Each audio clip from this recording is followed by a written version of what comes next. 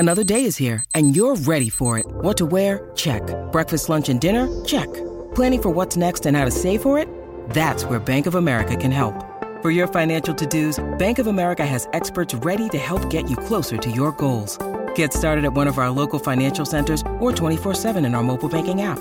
Find a location near you at bankofamerica.com/talktous. What would you like the power to do? Mobile banking requires downloading the app and is only available for select devices. Message and data rates may apply. Bank of America N.A., member FDIC.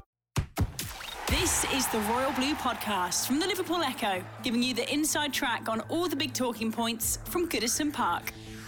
Hello everyone, welcome to the latest edition of the Royal Blue Podcast, and we're actually all together today for this one. It's like pre-pandemic times, if only it was the same on the pitch for Everton. I'm your host, Chris Beasley, joined by the Everton correspondent Joe Thomas, Conor O'Neill, and our regular guest Gavin Buckland. We'll analyse all that went on at the Emirates on Wednesday night. Well, looking forward to another huge game, aren't they all? At the City Ground on Nottingham as Everton face Forest at the weekend. Joe, to start with you. You were obviously at the Emirates for us, as you said.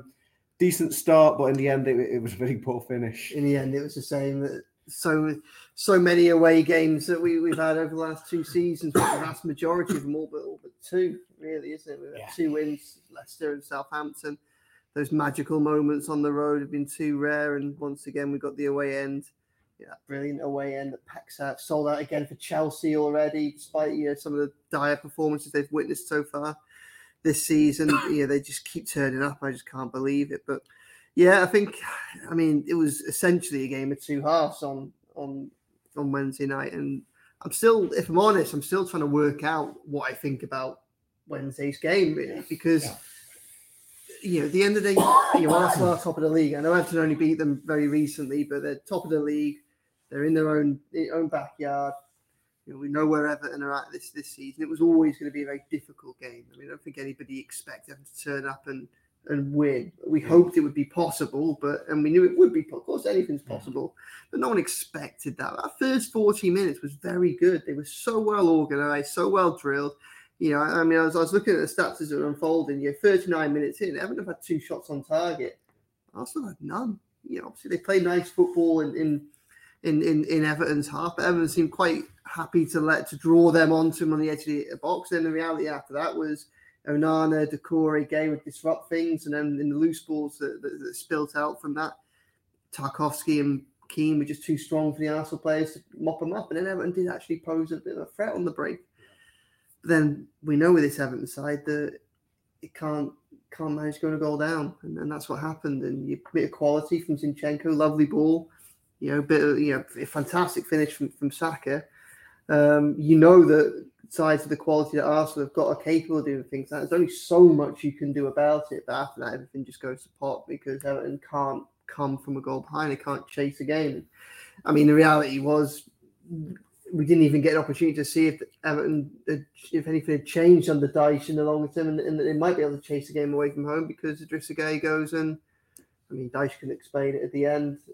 I still can't explain it. I thought a whistle had gone or something like that, the way he stops, but I don't think, bearing in mind he's the one that makes a tackle, I think, on Odegaard to get the ball in the first place, and that's not a tackle. I think Odegaard slips or.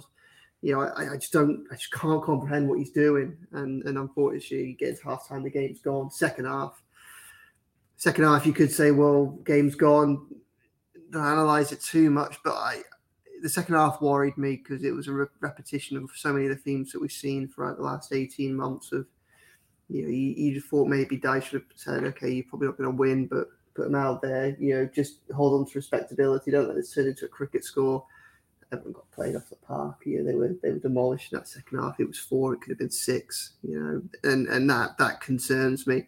I know Dyche has only had a very small amount of time to imprint his mentality on this team's sheet. But I think that must have been a hard watch for him to watch just how fragile the confidence this team is and how it is capable of imploding, as we have seen against Brighton, as we have seen against Bournemouth, as we have seen in other games as well. So.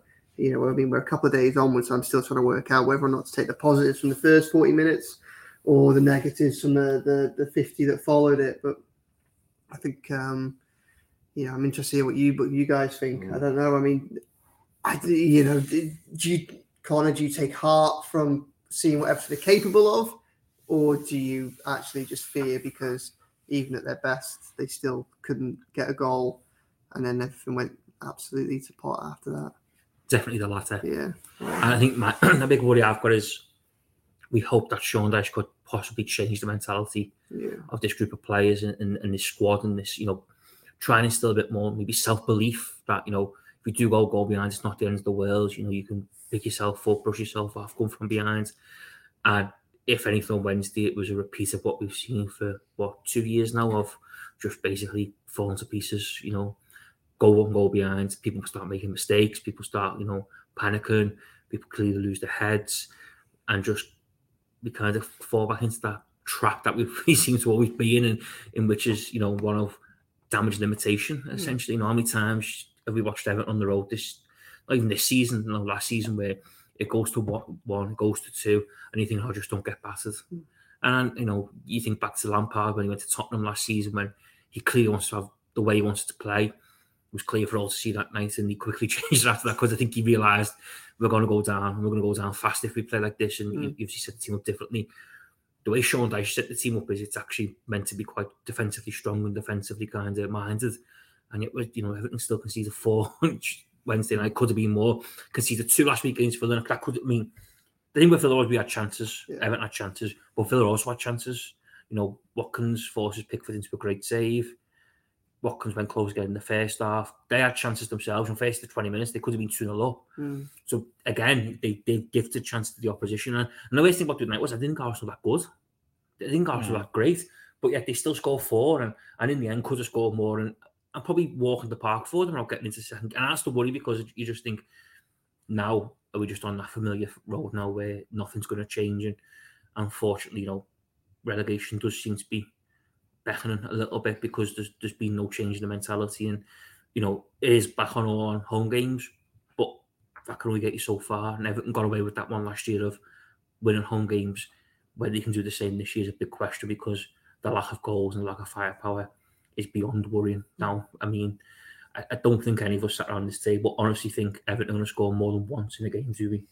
Unless we score 1 and then we scored a fluke, because there's just no composure there. You look, even like you've done tonight, Warp has a great chance at 0-0, where all he's got to do there is just hit it first time as hard as he can, low and hard, and he's going to force Ramsdale into a save.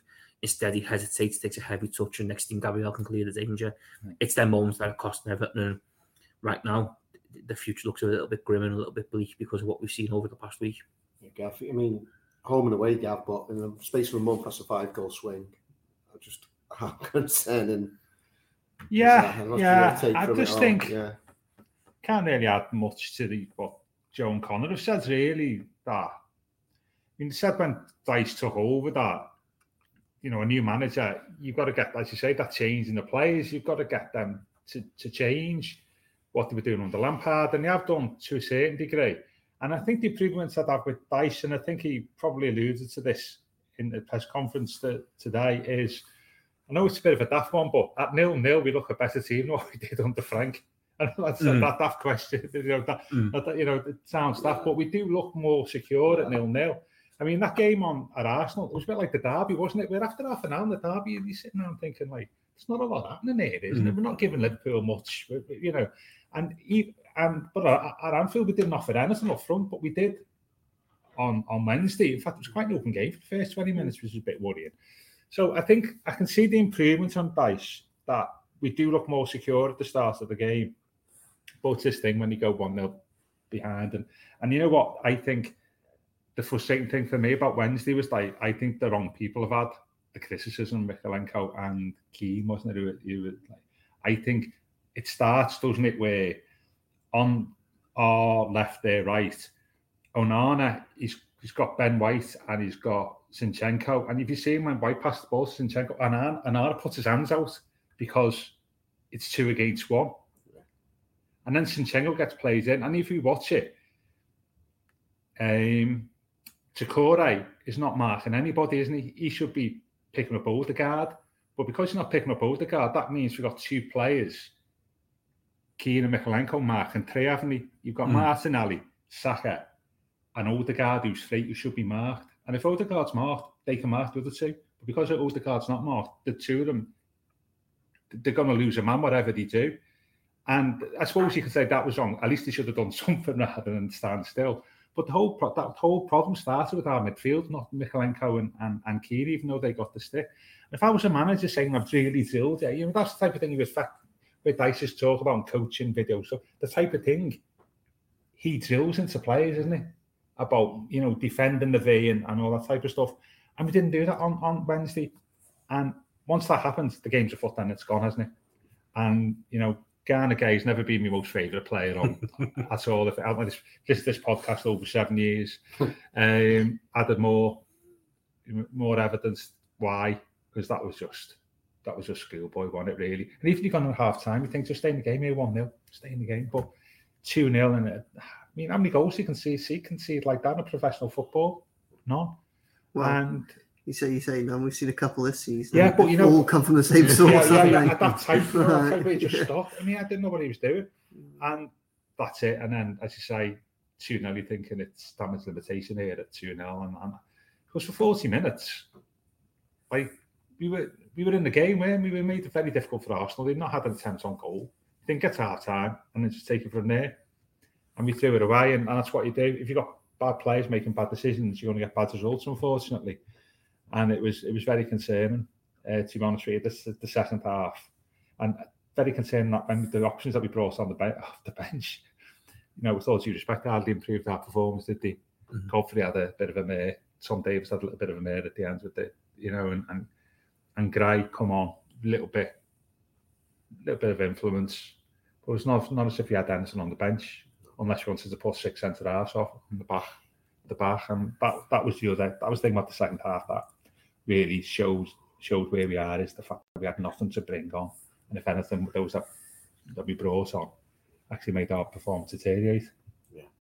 When you need mealtime inspiration, it's worth shopping Kroger, where you'll find over 30,000 mouth-watering choices that excite your inner foodie. And no matter what tasty choice you make, you'll enjoy our everyday low prices, plus extra ways to save, like digital coupons worth over $600 each week. You can also save up to $1 off per gallon at the pump with fuel points. More savings and more inspiring flavors make shopping Kroger worth it every time. Kroger, fresh for everyone. Fuel restrictions apply.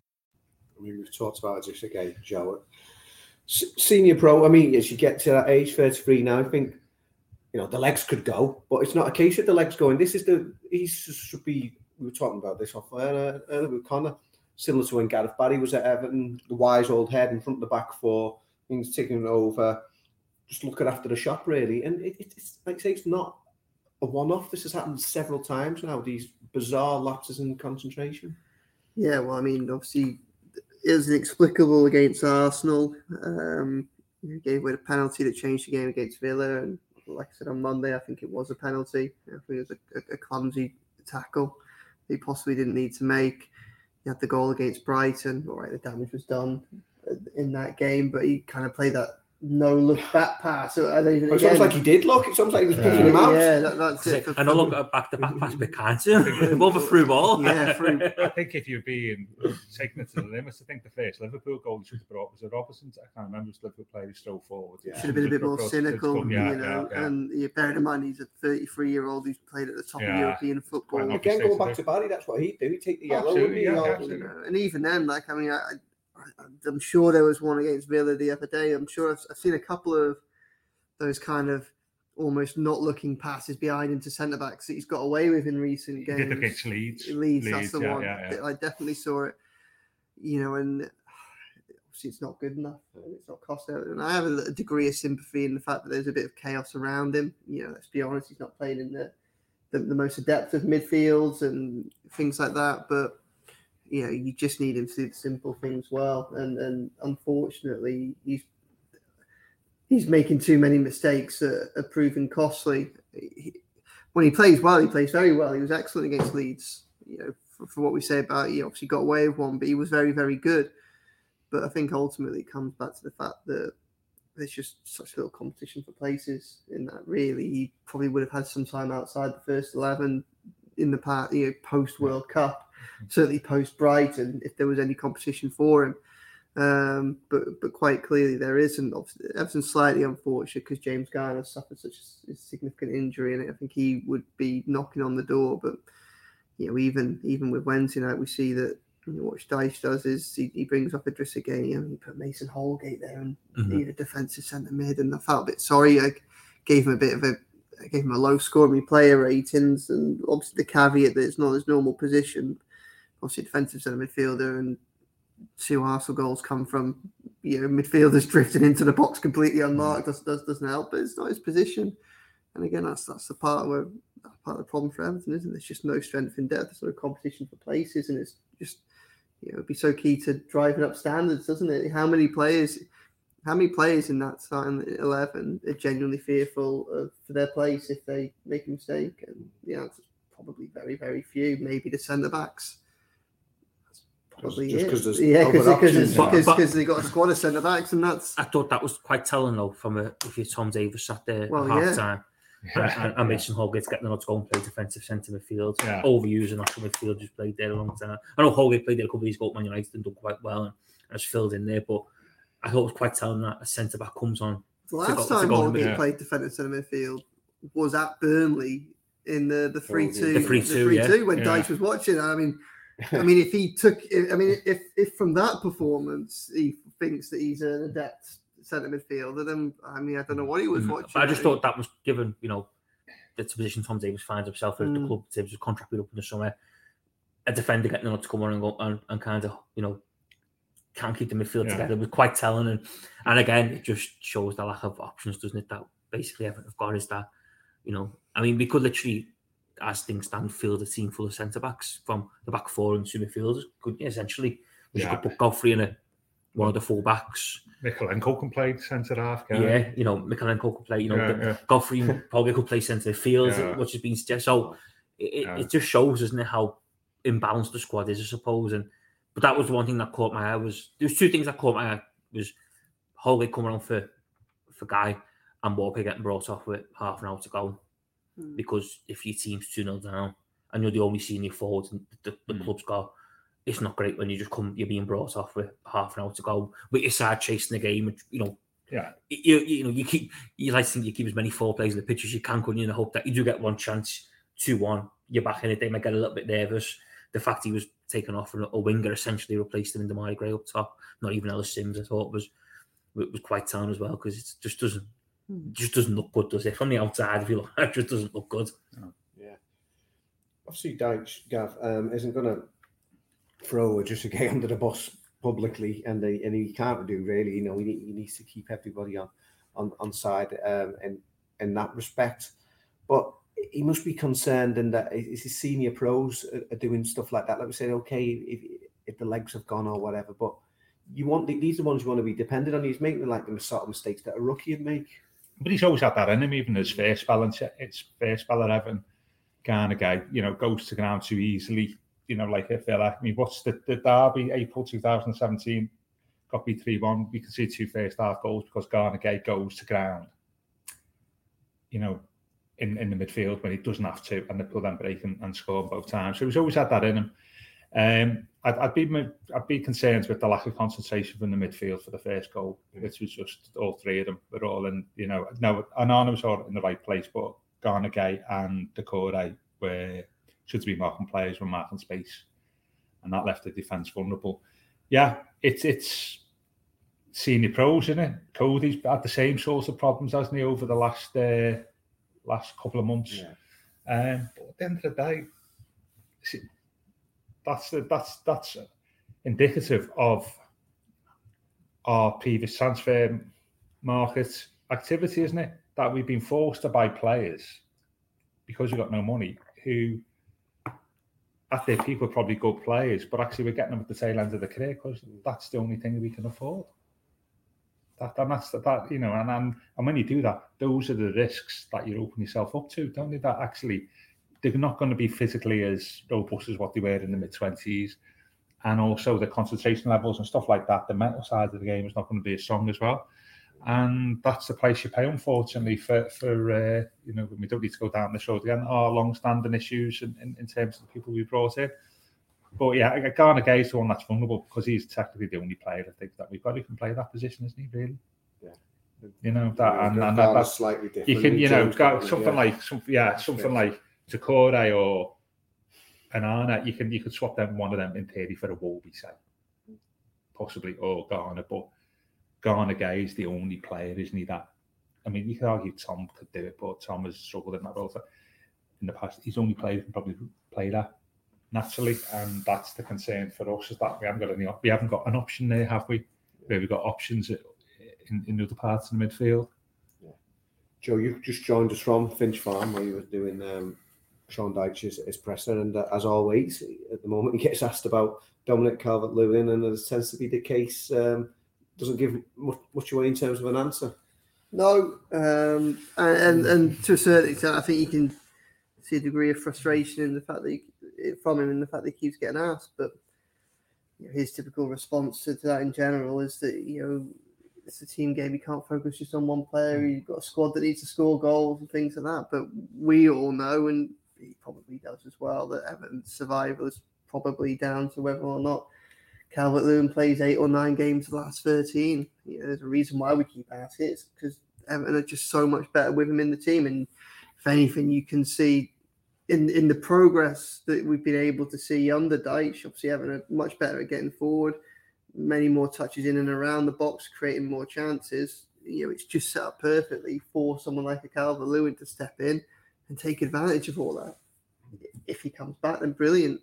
If he doesn't, then probably going to be more of the same. It's going to be really difficult. Just look at, say, that first hour against Arsenal, Goodison Park, when Calvert-Lewin's there. Obviously, he has a completely different side. He occupies centre-backs. He drags them all over the place. And although he's only scored 1 goal this season, it's the space that he creates, the opportunities he creates for other people around them. So, very much a case of we'll wait and see.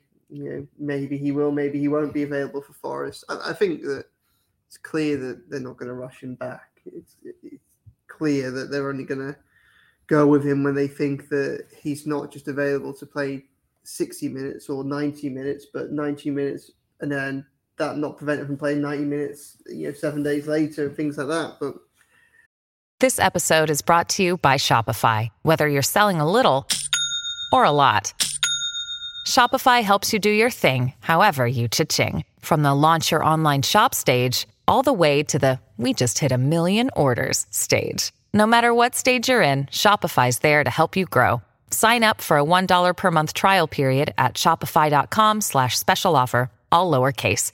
That's shopify.com /special offer. Sean Dyche says he doesn't do time frames, and as a result, we're kind of just perpetually left guessing, I think. And I think, to be fair, I think he probably is as well to a certain extent. Like, it's clear this isn't a clear cut.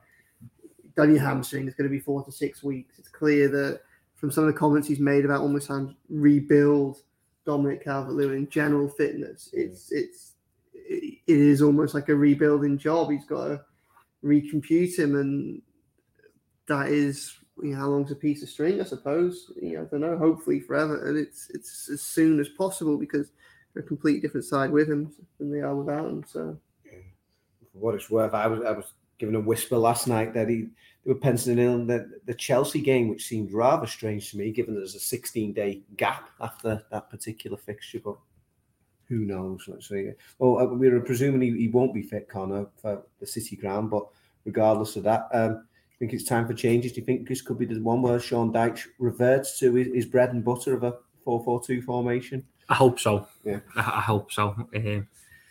I kind of felt tonight was the final straw of what we've seen so far since Sean Dyche come in. I think his first game in charge, which we beat Arsenal at home, everyone was delighted about how compact they were, and But I think largely, I know we don't want to harp on, because whether we all sound like broken records a little bit when it comes to Calvert-Lewin, but it looked very much like Calvert-Lewin was the focal point of that, in terms of for an hour up top, putting himself about, holding the ball up. And obviously Leeds, we kind of got away with it because we scored a wonder goal, and let's face it, they weren't very good. So we got away with it. But I think in recent weeks, the 4-5-1's become a little bit tired, hasn't it? A little bit kind of, we're not getting the best. And I think now we've just got to try and get as many forward attacking options on the pitch as we can to give ourselves the best chance of a goal. And I think that is 4-4-2. I think I wouldn't be surprised if there is no Calvert-Lewin on Sunday, if Sims and Demarai Gray kind of lead the line. Maybe it's a 4-4-1-1 more than a 4-4-2. Just something different. And I half want to see something different now. Mix things up, try and do something different, because like I say, I think it's getting a bit boring now what we're seeing. And I know the big thing as well is I think we're just all too predictable. I think if we can try and curveball a team by doing something different, then that'll give everyone a little bit of a boost and a little bit of hope. So I'd like to see changes at the weekend. I think Idrissa Gueye got to come out, is the man who falls out of the midfield. I think there's been question marks over him before the mistake at Arsenal anyway, so I think he'll be the one who makes way. But yeah, I think there's got to be some sort of changes now. I think we'd all be disappointed if come Sunday it was 4-5-1 with more up top again and very much more of the same, because I just think we've all seen enough of that now, and now it is. And Shortland has had so much success playing 4-4-2 as well. You look at a lot of his better Burnley teams were based on playing 4-4-2. So I think it's a system that he likes. It's a system that he's used to playing, and it's one I'd like to see Everton play at the weekend. But I think there's big questions to answer the back as well, isn't he? If he think it was interesting that Ben Godfrey played the final half an hour on Wednesday at right back in place of James Coleman. Is that maybe one he looks at? Obviously Conor Cody dropped out in place of Michael Keane. Is Yerry Mina maybe pushing for a start as one of the centre backs? I would personally put him in if he's fit, because I think he's the best centre back we've got. And I would certainly look at getting him in the team, and even Mikalenko possibly coming out, and maybe Godfrey goes to left back and Coleman starts at right back. But yeah, I mean, there's multiple changes he can make, and I wouldn't be too disappointed if come Sunday afternoon, then multiple changes were made for the game. Might have been easy if you just asked which players you expect to retain their place. Maybe the choice of conversation. That's it. What I will say, Gavin, I mean, do you imagine there will be more firepower? Are you wanting that change to happen now? Absolutely. I mean, what's our goals for? Is it 17? 17 and 25. Yeah, a couple of them have been worldies, haven't they? And we've had an own goal there. So, you've got to get Gueye on the pitch somewhere. Which he hasn't done so far. Yeah. I mean, it's quite obvious that he obviously thinks he doesn't work hard enough. But you've got to get Gueye on the pitch. I don't know how we do that. As Conor says, a 4-4-2. The only problem with 4-4-2 is we leave ourselves with 2 centre mids when we need 3. And if you let Gana Gueye go, you haven't really got a natural defensive midfield you definitely need in a 4-4-2. So that's an issue.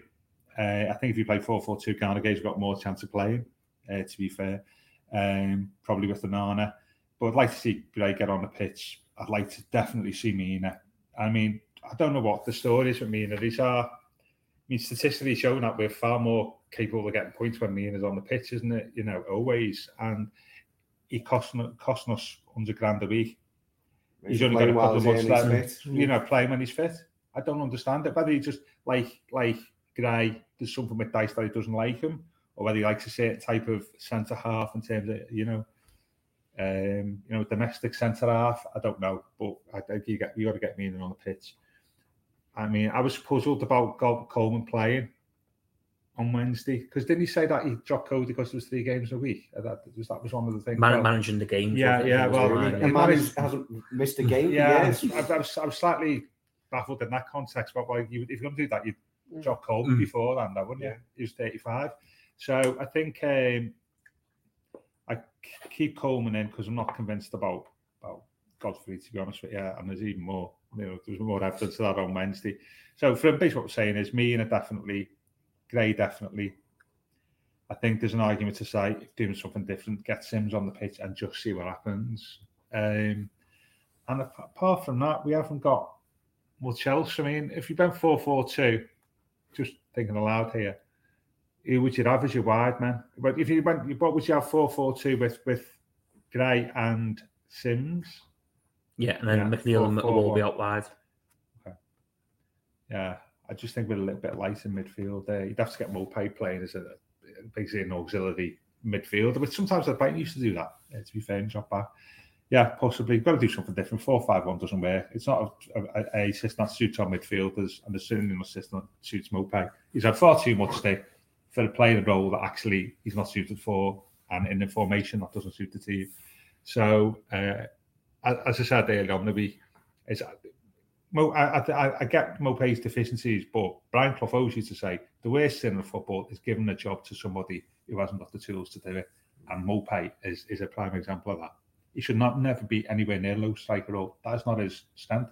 But we're asking him to play a role that's more suited to a Sims, to who's someone who said a now Quinn type character. Actually someone like me, to be fair. But you know what I mean? It's like a big, like a Drogba did at Chelsea, But Mopé at 5'8", whatever he is, he's not lone striker material. We're going back to the whole recruitment issue here. That we could just have a podcast on that, isn't it? Yeah. And they obviously bought him to play in flanks 4-3-3, didn't he? That sort of like he did Brighton, he had like 3 up top. But the problem with this, Frank goes, Dyche comes in, then you've got a player there, haven't you, who's not suited to anything that Dyche wants to do. Mm-hmm.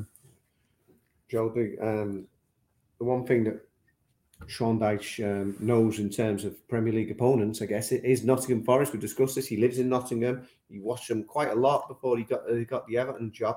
So depending on what he wants to do tactically at the weekend, this is probably the one fixture that he'll have done the most homework on, just through sheer circumstances of being in and around the area. Yeah, well, he probably knows this Forest side better than any other team than Everton in the Premier League, I should think. He spent a lot of time there after he got dismissed from Burnley. And then, excuse me, we saw that he was at the Forest Leeds game quite recently in that as well. I agree that I think now might be a time for changes for a couple of reasons. And it's just such a big game. It's a game that Everton could do with winning, really. If they win, it has such a momentum. It has like a potential game, isn't it? It draws them back. It has the potential to be such a game changer. I know they've got a relatively decent home record at the moment, but I'm not looking at that Forest side and thinking that it's unbeatable by any stretch of the imagination. It definitely feels like an easier game to me than, say, Villa at home or Arsenal away. I think they have fewer weapons, and I think they have where they have deficiencies. I think their deficiencies are far greater. Centre back, for instance. I think that this might be the time that Dyche springs a surprise. Maybe it's a game that they've been holding Calvert-Lewin back for, or maybe it's a game that they adopt a different formation or something like that. But I feel this feels like a bigger game to me than a lot of the other ones, with the exception of Leeds that we've had recently. And I think he might try something a little bit different. I hope he does. I'm not so anti the 4-5-1, but I think if the 4-5-1 stays, it might be the time for changes in personnel and positions. He's after saying he didn't like Onana in a Fellaini kind of role, he started to almost play Fellaini Onana in a Fellaini kind of role. We saw him much more advanced on Wednesday and got up for headers. Probably Onana, he's not particularly good in the air. What I'd probably do is I'd bring Gueye out of the team like all of us. I'd ask Onana to sit in front of the defence, and I'd put Iwobi back in the middle of the pitch, because that's he's been our most creative player by some distance this season. And the vast majority of his creativity, his influence, come when he's been playing on the left of the centre midfield, and that's what I look to do. And then that gives me an opportunity to bring Gray into the side by playing him wide right. And then almost it's a 4-5-1 out of possession, but it's more of a 4-3-3 in possession than probably that we have seen recently, because against in both Arsenal matches, Villa, Leeds, Dwight McNeil and Alex Iwobi have been asked to do so much defending that the onus of them to get up and down the pitch has been so extreme that quite often whoever has been up front ends up isolated. Well, I'd probably give him a little bit more freedom this time around. Have Gray on the one side, McNeil on the other, and I'd probably just about keep Morpay up top. But he's nuisance factor, and in fairness to Morpay, what he is doing is he is getting into the positions. It's finishing. Maybe there is hope that if one goes in, they might all start going in. He is getting in the right areas and having the chances. It's just what he's doing with them. So. I don't like the idea of playing Gray up front by himself, because I think he'd just be too lightweight. I think he'd get isolated and bullied, and I think you've got to play a lot with your backs to goal, isn't it? That's not his game, is it? So I think I hope he does change it. I like the idea of going 4-4-2 and playing Gray up top that way, but having someone around him, probably Ellis Sims, to do it. But I agree with everybody that I think Gueye comes out, and I think if Gueye comes out of the side, I don't know who that midfield partnership is then. Feels like it was sacrificed too much for me. So I think it's interesting. Obviously, James Garner played. I was there last night for the 21s against PSV. 84 minutes. Played recently as well. He played a behind closed door game recently as well. If maybe the game was a week on, and he had another week for training, whether he'll come into Sean Dyche's thinking as someone a bit of a wild card, bit of a but come play in front of that back four and kind of almost say to him, look, you're going to play in the number 6 role. Don't do nothing mad. Just sit in front of the back four, sweep up, and then look to try and release the two wingers. You don't know whether he might have come into the thinking, but it's probably a little bit too early. Yeah. I would suggest for him to start the weekend, but it's interesting. He could be an option moving forward, though, if they do go to 4-4-2. Just going back to Gav's point on Mope and him being brought in, it's still hard to really fathom out what the thinking was, other than maybe we need a forward player and he's available because Frank was always quite clear that he didn't see him as playing up top alongside Dominic Calvert-Lewin. But when Dominic Calvert-Lewin was on the pitch, he didn't play him in the wide positions in a 4-3-3 either. And then when Dominic Calvert-Lewin wasn't fit and Everton didn't have another striker, he played him up top in a system which is a style of play which is very, very much suited to more like a Dominic Calvert-Lewin in the middle than a 5'7", aggressive but nippy. 5'8" a minute. 5'8", that's it. Like podcast continues. 5 foot after 5 minutes. It still feels a little bit bemusing as to what the overall strategy was there. And also the midfield, Brighton had wing backs, didn't he? That midfielders, he'd go out wide, and midfielders would come through the middle, and that doesn't happen at Everton, So there's people give him stick. His record at Brighton for a team that didn't score a lot of goals with 1 goal in every 4, which doesn't sound a lot. That's like 9 goals every season. But Richarlison's record there was only 11 goals every season. So you're not talking massive difference. It's just, as you say, Joe said, the role, the strength of our team compared to the strength of Brighton and the tactics, they're just completely unsuited to him, I think, as a player. But we bought him. And that's even become more exacerbated now because Dyche's tactics even far more removed from Frank's tactics. So we go more and more distance away from the reason why we bought him. And so I do have a lot of sympathy for him. He's had a lot of stick, and I do have a lot of sympathy for Mopai. Yeah. Well, there's a few, isn't there? Like you look at the transfer window in the summer just gone. There's a few questions now from the floor because obviously Vinagre come in, who just seems hasn't had a look in all season, despite where Mikalenko's been. Even under Frank, when Mikalenko maybe struggled a little bit, it's never really seen as Vinagre was ever going to get the nod to come in. And now under Dyche, you suspect he's probably even better down the pecking order, given his size, and Sean Dyche was just likes bigger lads to play at the back, whether even a full back. So even in that sense, you think, well, why did they haven't really? If they didn't, why did they bring him to the club? You know what I mean? Because obviously there's not. He's been nowhere near the team essentially, and he's just sitting on the bench. It's alone as well for that. So that's a lone place as well. That's exactly. When you think that. So there's a lot of questions. I think now as the season's got on, I think perhaps what we thought was good transfer business maybe around August, September has quickly realised it's a bit flawed, and there's questions that probably do need answering. Yeah. Wow. I'm going to come to the big one. Predictions time. It's not often that two teams, I guess, go into a fixture on the back of respective 4-0 defeats for both of them. So, well, we just say this season's full of surprises. Joe, it's a big one, isn't it? And what are your thoughts? It's a huge week, really, isn't it? We throw in the Brentford game as well, and you look at what comes after. Is it Chelsea, United, and Tottenham? Yeah. Those 3 games. Really Everton need to win one of these 2 games, I think. If they don't get a win from Forest or Brentford, and then obviously they're not going to get anything from the following 3, but if they don't get a win from this week and you were to fast forward the table 5 games on, you could it'd be very plausible to see a scenario where 5 games on Everton are still 22, 23 points, and that would I don't know how they need to get points as early as possible. I back Dyche to do a number on Forest. I do. I think they're going to win 2-0. Wow. There you go. And that's as they did on the last trip to the City Ground in 1998. Was Gav about to say that then? No. No,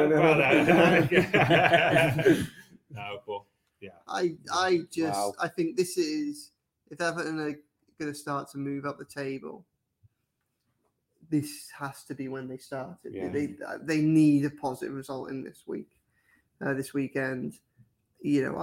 I feel like Forest is still a little bit of a chaotic side, still a little bit up and down. Dyche knows them better than anybody else, probably. I back Dyche in the same way that there wasn't a single part of me that thought that Everton would lose against Leeds, just because they're so chaotic and disorganized. It just felt like that team was the perfect team for Dyche to be coming up against at that time, and I just, I think he gets it. I think we get a win on Sunday, and a happier podcast next week. Who's going next? Yeah, having an arm wrestle for who goes next. Well, to say the natural score with what you said about the 2-4-0 defeats is a 4-4 draw, really. Of which there's not been a 4-4 draw in the Premier League since Everton to Man United in 2012. Right.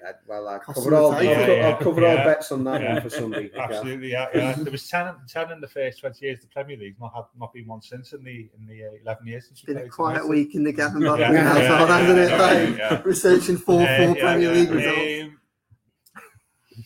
I share what Joe was saying. I said this on Wednesday night.